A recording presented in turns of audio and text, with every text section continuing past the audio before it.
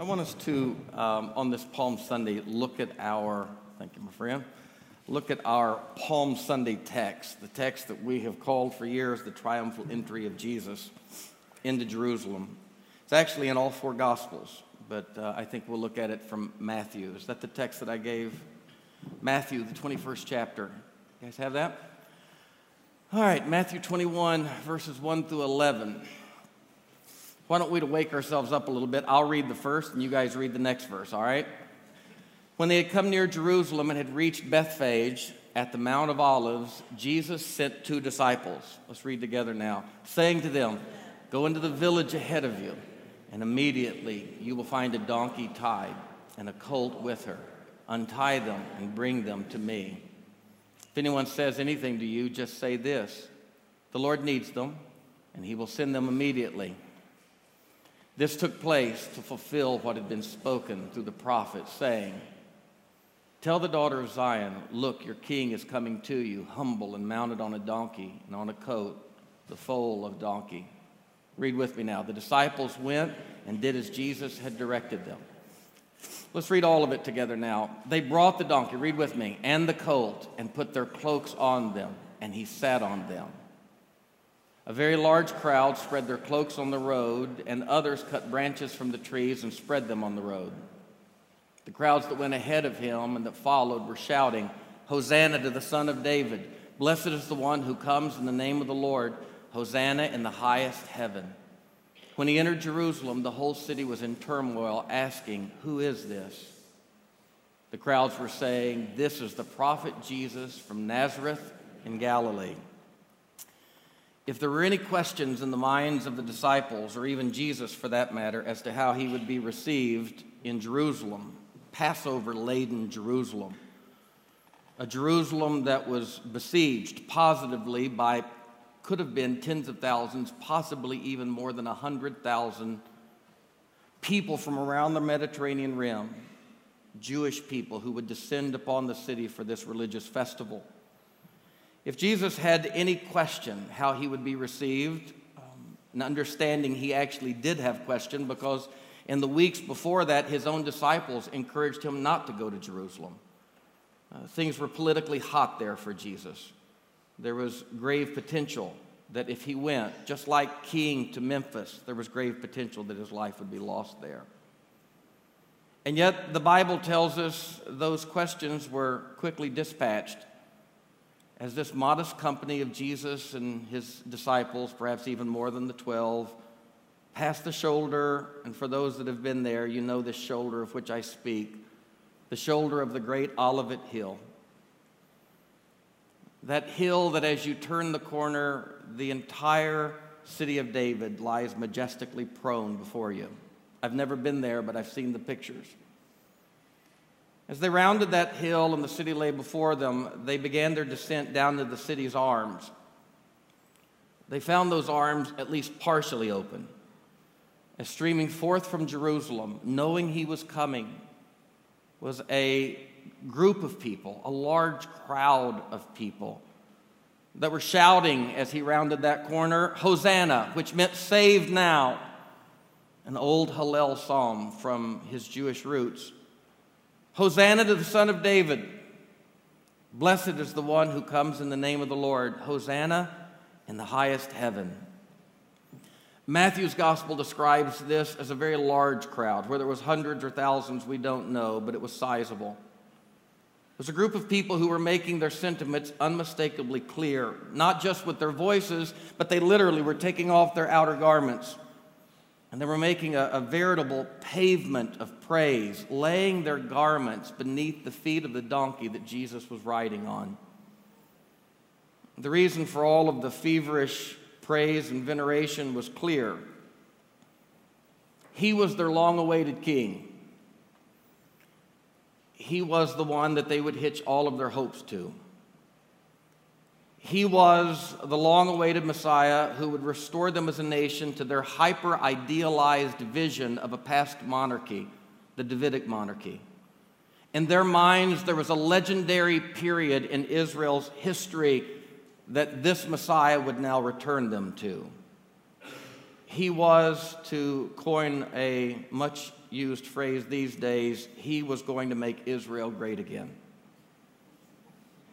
And he had the resume for sure. And that was not simply an allusion to Donald Trump. Every leader, seemingly these days, appeals to the sentiment and nostalgia of our idealized visions of a past. He had the resume. Vouching for this resume was the Paschal Passover pilgrims that had come down from the Galilee, the region up in the north where Jesus had done 90% of his ministry. This was a group of people who had been eyewitnesses to his water walking, his dead people raising, his blind eye healing, miracle working power. And they were there in that crowd from the Galilee, and they were lauding him. There was another group of people there from Jerusalem who were equally lauding him as a miracle worker because they, just a few weeks before, had been witness to his raising Lazarus from the dead. And if they were not eyewitnesses, they were simply they were at least ear witnesses of this resurrection just a few miles away in Bethany. The bottom line is this group of people meeting Jesus on the road that day as he approached on the lowly donkey, they were saying clearly, this is the Messiah for whom we have been pining for centuries. This is the guy who's going to drop Rome to its knees. This is the one who's going to finally usher in the kingdom of God. And gone are going to be the days that Israel is little more than a rag doll caught between Asia and Europe and African powers. Gone will be the days that this rag doll, torn between the mouths of these Rottweilers and Dobermans, these large kingdoms like Assyria and the Ottomans and the Egyptians. This was their king. The rag doll would rise up beneath his leadership, this miracle worker, and the other nations would be subjugated and bow. And yet, in their hosannas, Jesus heard another strand that perhaps the disciples didn't hear. And even those who created the strands could not hear. Jesus heard the hidden portent, the hidden prophecy of betrayal. Jesus knew within days that their praises would corrupt into curses. Jesus knew that their adulation would spiral down into condemnation, as this group of people would quickly realize he was not what they had thought. This one so filled with promise sitting on the back of that donkey. This one who rode into Jerusalem with the bound-up hopes of a nation replete on his shoulders. This one who approached this group of people who fancied themselves to be the central people of God. This one would disappoint them sorely in the coming days. He would turn weak. His miracle-working hands would be pocketed. He would, over the next few days, from Sunday till his crucifixion on Friday, he would pathetically misplay every political hand offered him. Even one from his innermost circle, a man named Judas, would become so confused that he would sell him for a mere pocketful of silver. Palm Sunday was followed by a few days of intrigue, sore disappointment, and questions in the lives of those who followed him and praised him. Questions like, where are the miracles? Where is the power? Where is that Maccabean, those rabbis from decades before Christ who had dropped Rome to its knees at one point? Where was the Maccabean courage to stand up for righteousness? At the very least, Jesus, silent one, where was the otherworldly wisdom that would subvert the authority of the powers that be, that would leave all of them punch drunk as a grassroots movement burgeoned and swelled? Even the unwilling and unwitting Roman prefect Pilate would join the confusion. As a passive, battered, and broken Jesus stood before him, Pilate looked at him and questioned why he nor his disciples offered even a modicum of defense. It was to that question, why will you not fight? that Jesus granted insight, and it was insight that heretofore he had been in countless ways trying to impart, but people were not listening. Jesus stood there bruised and whispered to Pilate through parched lips, "My kingdom is not from this world."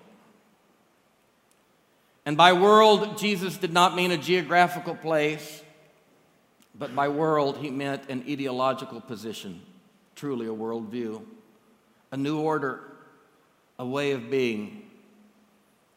Jesus, battered and bloody, said to Pilate, "My kingdom is not from this world. If it were from this world, my followers would be fighting. But as it is, my kingdom is not from here." The palm-waving crowd misunderstood. They misunderstood the king because they misunderstood his kingdom, a word that even now in a modern context we're reticent to use. Some have replaced kingdom with beloved community, but you get the point within their context. The palm-waving crowd misunderstood the triumphantly arriving king because it fatally misunderstood the kingdom, the new order, the way of being that he would establish. You see, when Jesus rounded that Olivet hill that day on the back of that donkey, as they spread their cloaks before him, a large group of people were praising an illusion on that fateful day. They were praising an illusion. They were praising a king whose job description was constructed, please hear me, because we do it still, with our gods, with our messiahs, and with our leaders. They were praising an illusion, a king whose job description was constructed by their own desires and misdirected notions. I remember the old Campus Crusade for Christ cliched admonition in its early days. God loves you and has a wonderful plan for your life. Morphing that old cliched admonition, they loved God, they loved Jesus, and they had a wonderful plan for his life. And yet, as the story goes, Jesus would have none of it. Now, lest we locate all of the blame and the failure on the palm wavers on that first Palm Sunday, that first triumphal entry, lest we put all of the blame on them for their ill-fated attempt at a misguided coronation of Jesus, I should point out that they were in good company that day. They were in good company that day, as company goes, not only because the four Gospels are replete with stories of people who had done the same, but the first 2,000 years of our life with Jesus as a religion, we have done the same. Jesus has always carried the burden of our desires, our wishes. Jesus has always carried the onus of being what we want him to be. The stories of those who made that mistake weave their way through the Gospels thickly, and I don't have time to tell them all.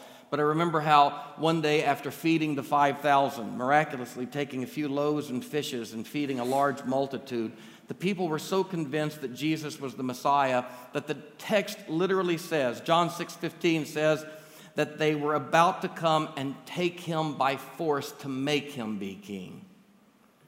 And as they were trying to force Jesus into their kingdom, their way of looking at the world and how things should be, Jesus withdrew himself to a mountain alone. He escaped their coronation. It's amazing. They weren't even going to give Jesus an opportunity to turn down the nomination. It wasn't just those that were distant or those in the periphery of his ministry, those closest to him. The 12 most intimate disciples were party to that same imprudence over and over again.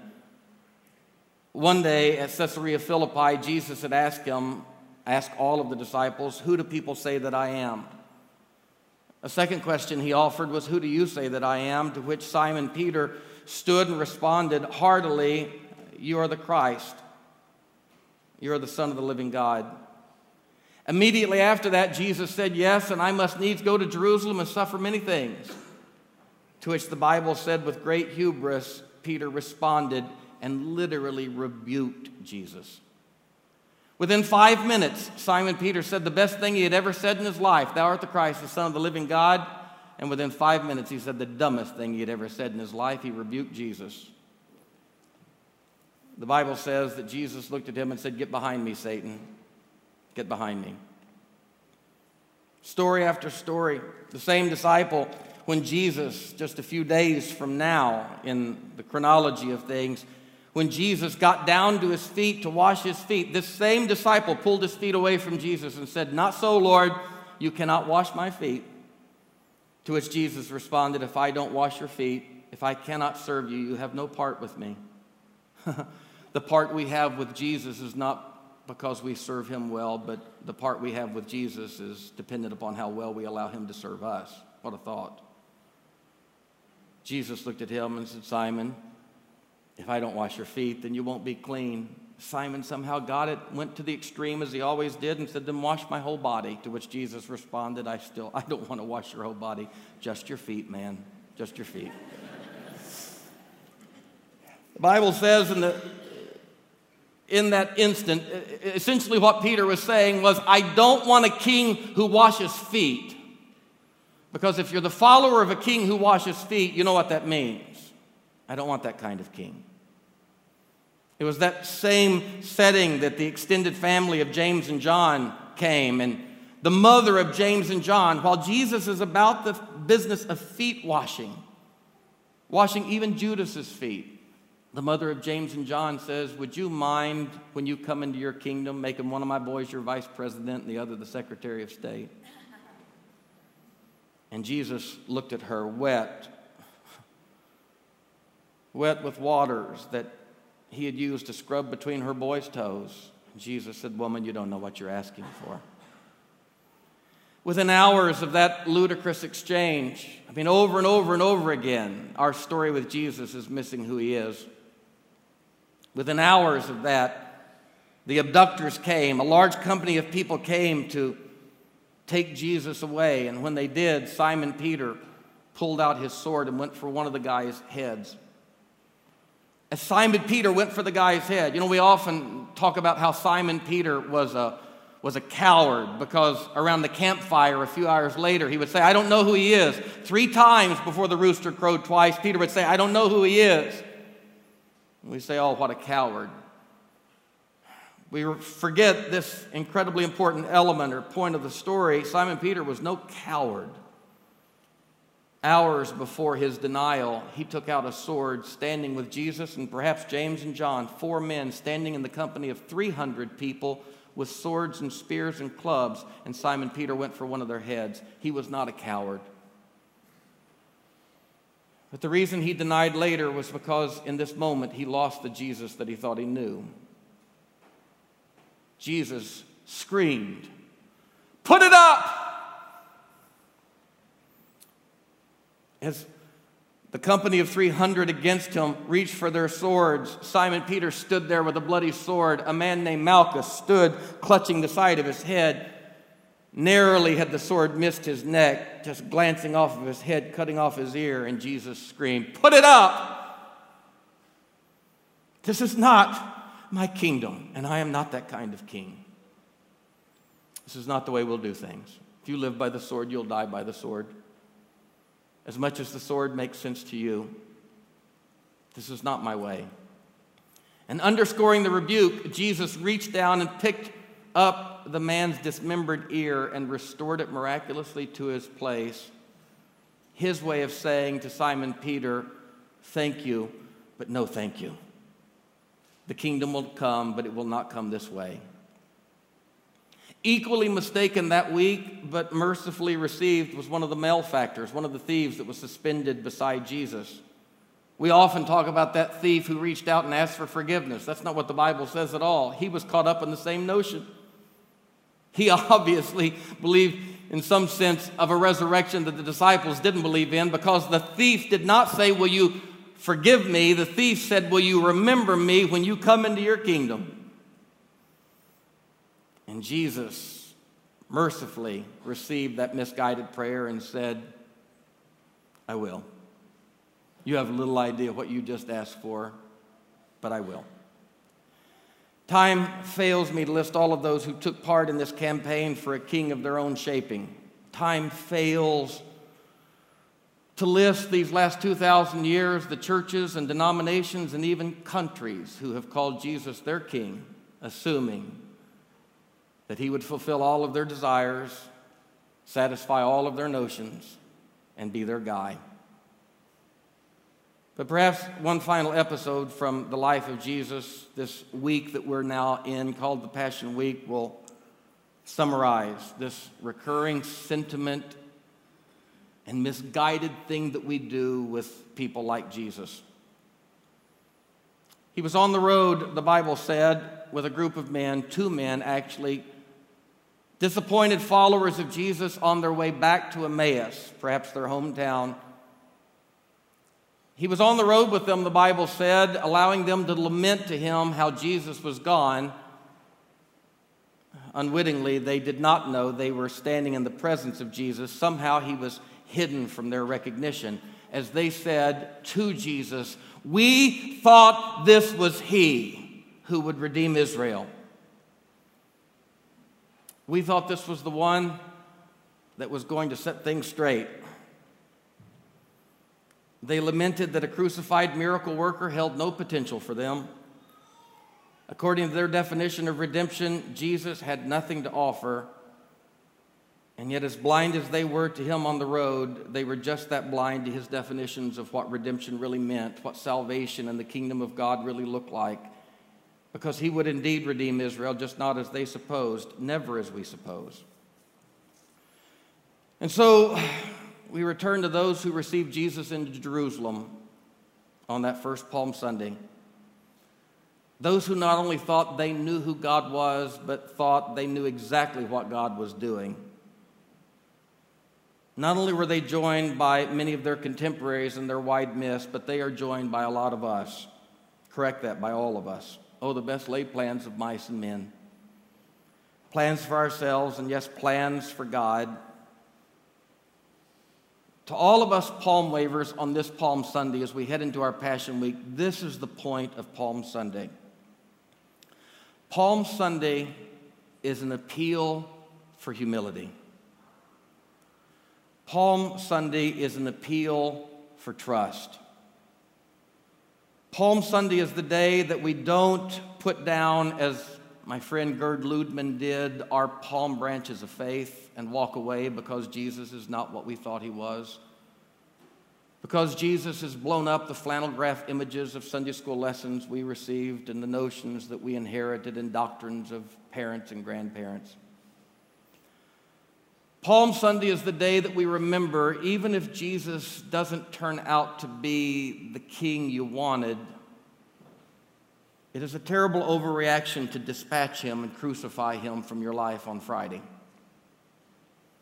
There is no need, Palm Sunday reminds us, to put down our palm branches and remove our coats from the road, but there is a need.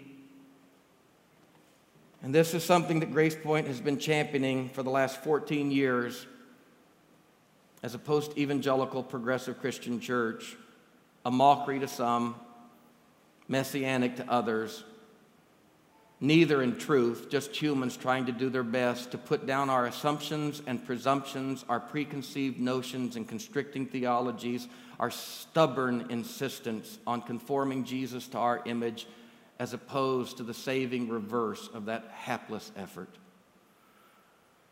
On that first Palm Sunday, those who lined the streets made the seemingly innocent mistake of inviting Jesus into their city. For 2,000 years, the Christian church has been teaching people to invite Jesus into their city, into their lives, into their hearts, into their kingdoms, and into their countries. But 2,000 years later, we are reminded by that first Palm Sunday that this narrowing down of the idea of salvation into an invitation of Jesus into our lives is truly a wide miss. Because from the very beginning, Jesus' way of being Savior has never been to be invited into our hearts, but Jesus' way of being Savior, exactly what he did a moment ago with these in the waters of baptism. Jesus' way of salvation is to invite us into his life, to invite us into his waters, to invite us into his kingdom. He never will be made king by us. He never will be made czar, prime minister, or president by us. He never will be made the Messiah we want. We cannot make him what he already is. The journey of salvation and redemption is a journey of recognition of and submission to something that already exists. And for those of us who have been illusioned by our designs on God, it's no wonder that we ended up religiously disillusioned, because the quickest way to get disillusioned is to be illusioned. For those of us that have been disappointed by our God, for those of us who have been let down when Jesus did not end up being who we thought he was, there is good news in those palm branches. When it turns out that Jesus isn't what you thought he was, you can count on this: he is not less, he is more. And if you don't realize that, then the palm branches of evangelical praise can quickly get replaced by the whips of an irreverent agnosticism. The hosannas of deep faith can decline down into curses when God doesn't turn out to be who we wanted him to be, when Christ the Redeemer confuses us. Palm Sunday reminds us that we should then turn humbly back to this one who has confused us and offer to this one who is crucified, offer to him our confusion, our disappointments, and see if he cannot take those deaths of faith and then turn them into a resurrection of new and fresh spirituality. When your theology dies, it doesn't mean you have to crucify your God. That's the lesson of Palm Sunday and Passion Week.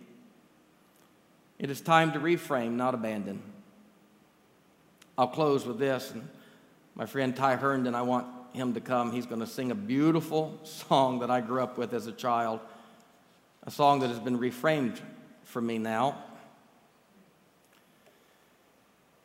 I'll read so I can get through it.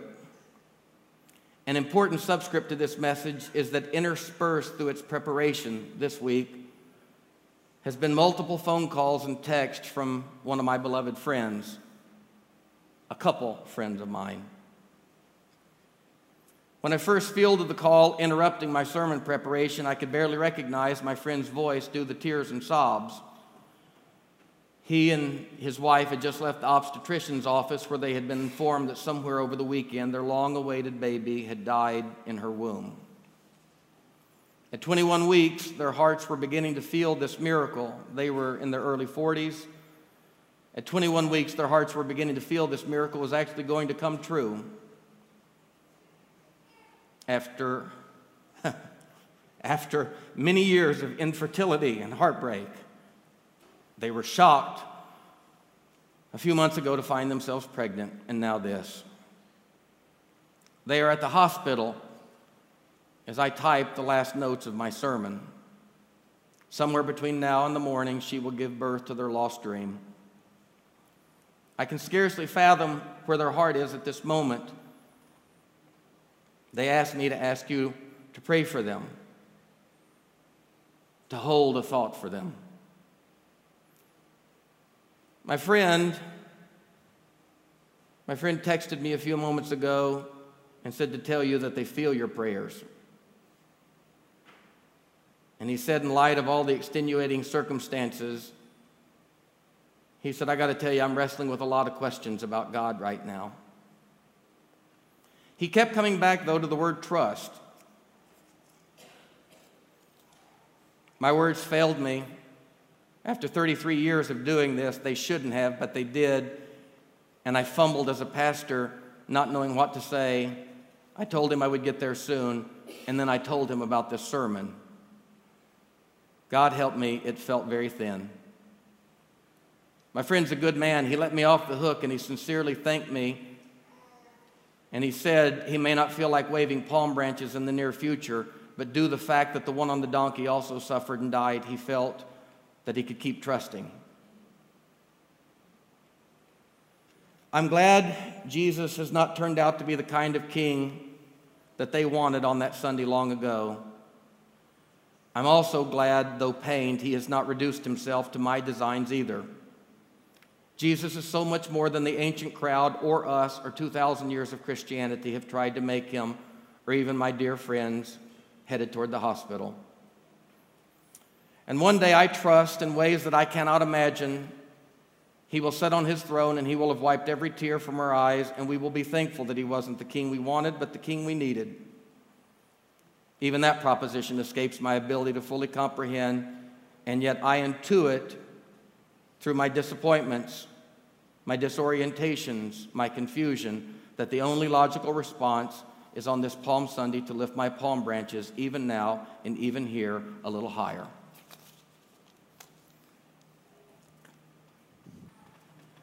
Buck and Dottie Rambo wrote a lot of songs through the years, and our little Pentecostal church on Scott and Porter in Paragould, Arkansas, sang every one of them. But I always told Buck, my mentor and dear friend, I always told Buck up to the day he died, I told Buck that my favorite song that they ever sang, and I don't know if you'll remember this one, was a song called Sheltered in the Arms of God. And I remember my youth pastor, Danny Langston. He was a poor Pentecostal preacher at our poor little Pentecostal church, but he had an appetite for God. Lee, we didn't even believe in studying Greek and Hebrew, but Danny self-taught himself Greek and Hebrew. He loved the Bible. He loved us. This guy, he would take me out to play ball, and he'd pray with me in the altar. But I remember his wife was named Joyce. I remember as a young boy, Danny came down with cancer. In his late 20s. Danny had a booming voice. He used to stand in the pulpit. He was a big old robust guy, and he would sing. And his favorite song to sing was Sheltered in the Arms of God. And I watched Danny Langston go from about 270 pounds down to 120 pounds over the course of 6 months. And about every week, he would stand in the pulpit and he would sing, "So let the storms rage high, the dark clouds rise. They don't worry me, for I'm sheltered, safe in the arms of God." I watched him in that Pentecostal setting pray for healing, expecting healing, and even blaming himself at times when healing didn't happen. I watched him waste away, and as Paul said, the outer man perished, but the inner man was renewed. Disappointed that God did not come through, I watched Joyce with 2 children under the age of 5 bury a husband, a man who had given himself to ministry. I've been watching people for the last 49 years of my life, 33 years in ministry, wave palm branches. I've been watching people sorely disappointed. But I've been watching people like you in the midst of the disappointments keep coming back. And as Frederick Buechner said, perhaps the miracle that we believe by is not the miracle we receive, but the miracle that we, after all of this, cannot give up our hope. Because in the end, even when hope dies, this is the only dream worth dreaming. Can you say amen?